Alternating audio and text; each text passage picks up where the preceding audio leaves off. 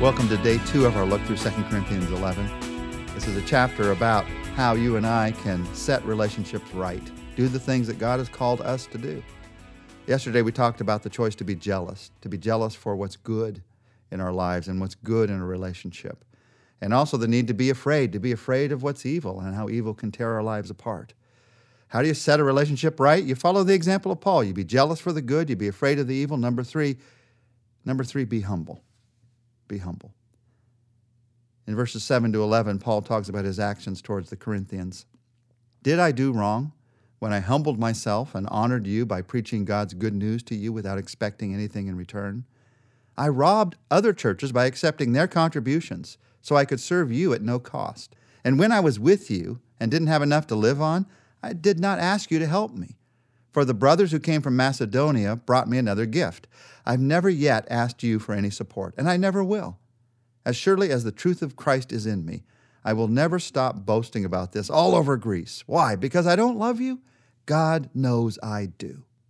In these verses, Paul talks about his humble choice to serve them without charging them. When you want to change a relationship, you got to look for humility and you got to look out for pride. And that's what these verses are all about. First, you have to look for humility. Paul had every right to ask them to support him as he served them. In fact, he believed in churches doing that, but he chose not to exercise that right. Instead, he chose to humbly serve them, even though it made it more difficult on him and on others. Now, that's the kind of spiritual leader to look for. That's the kind of spiritual leader to become, not someone who's looking to those that they serve for support, for strength, for affirmation. It's okay if people encourage you, but if you need those things so much that you can't do without them, there's no humility. Paul says, I'm not acting out of some need for you to build me up. I'm acting out of love. He says at the end, God knows I love you. That's the kind of love that will set a relationship right. Love that's all wrapped around with this choice to be humble. Let me say it as clearly as I know how. No relationship is ever set right without someone making the humble choice. Never. Now, what usually happens when relationships are going wrong is two people go to their neutral corners ready to fight it out. And neither one will budge an inch. Neither one will be humble. Neither one will give in because it could be embarrassing, because the other person could use it, because the other person could come against you. Why would you set yourself up for them to slap you one more time, slap you down one more time? If the relationship is going to be healed, someone has to make the humble choice. That's true of our relationship with God. I was out of relationship with God, out of sync with God, separated from God. And the only way that I got to be back in relationship with God, the only way any of us can be back in relationship with God, is because Jesus made the humble choice. He came to earth. He became a man. That's a humble choice for God to come into human flesh. And then he allowed himself to be put on a cross, spit upon, ridiculed. He allowed himself to be humbled. Why? So that our relationship with him could be set right. If he had not humbled himself, I could not be in relationship with God. If you're going to set a relationship right, you're going to have to humble yourself. Now, does that guarantee that the relationship will be set right? Of course not. Jesus humbled himself and died on the cross, yet there are many who still ridicule him. But there are also many who have come to know him. Humility opens the door for the other person to make the right choice. Humility gets the barrier of pride out of the way.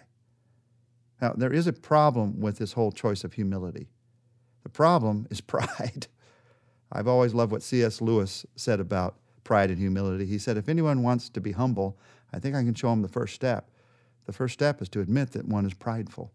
I struggle with pride. You struggle with pride. We all struggle with it. We struggle with other people's pride and how it affects us. But the amazing thing is when other people's pride affects us, it doesn't make us want to be more humble because we realize how prideful they are. It makes us want to be more prideful in return. So we have pride against pride building pride. And of course it forces relationships apart. So I've got to face my own pride. I've got to face my own selfishness. I've got to make the humble choice. But as I make the humble choice, I have to look out for pride and the way that it can keep taking me back to the wrong place in my relationship with God and my relationship with others. Listen to what Paul says about this in verses 12 to 15. But I will continue doing this to cut the ground out from under the feet of those who boast that their work is just like ours. These people are false apostles. They have fooled you by disguising themselves as apostles of Christ. But I am not surprised. Even Satan can disguise himself as an angel of light. So it is no wonder his servants can also do it by pretending to be godly ministers. In the end, they will get every bit of punishment their wicked deeds deserve. Paul made the choice to lower himself in order to serve, in order to lift up those that he served. He's saying here, you got to watch out for those who elevate themselves and lower you, who actually lower you, make you feel lower in order to elevate themselves over you as servants, in order to meet their own needs for selfish pride. Satan's lies ruin relationships. And here he comes to it again. Satan's lies ruin relationships with God and with others. We talked yesterday about Satan's lies and how they ruin relationships. And you might think, well, Satan's never lied to me. Sure he has, many, many times. We just don't recognize it when it happens. If Satan showed up in a red suit with a pitchfork and flames around him and said, here's the lie, of course you'd recognize it, but that's not how he lies. Notice what Paul says. He disguises himself. He disguises himself even as an angel of light. You wouldn't buy the lie if it looked bad. The reason you buy the lie is because it looks good. In fact, Satan's lies many times almost seem beautiful at first glance. His lie when it comes into a relationship is the lie that, oh, you're going to be a much better person for this, for not knowing or loving that person any longer. His lie when it comes into a relationship is they really weren't worth it anyway. Satan even lies to parents about that sometimes. Satan's lies come through the most unexpected people in ways that almost seem beautiful at first glance. There are people in your life who seemingly love you, but they're just passing along Satan's lies. Oh, don't even try. Don't even love. Don't even be humble. You don't follow the example of that advice. You follow the example of Jesus Christ. Now, am I saying that some of your best friends and even some of your family could be passing along lies of Satan? Of course I am, because I know I've done it, and I know you've done it. It's easy to buy into his lie. It's easy to pass it along, especially to people that we love, people we don't want to see hurt. So rather than seeing them hurt going through the solving of a relationship, we tell them, oh, just get out. It's a lie of Satan. So the question in my life, your life, is not how does this look, what I'm going through right now, or what are people going to think, or how do I feel? The question is, what is God's truth? And what is God's truth leading me to do? And when I can get there, it gives me the power, it gives me the strength to choose humility. God's truth through God's Spirit in my life gives me the power that I don't have in myself. In myself, I'm always going to choose selfishness. But God's truth through God's Spirit in my life can cause me to choose humility. It's an often difficult and often painful choice, but you will never regret it. Even if the other person does not choose to respond in the right way, you will know, I did the right thing. I did the godly thing. I gave God the opportunity to work. And there will be things that unlock in your life that you cannot unlock any other way than by choosing humility.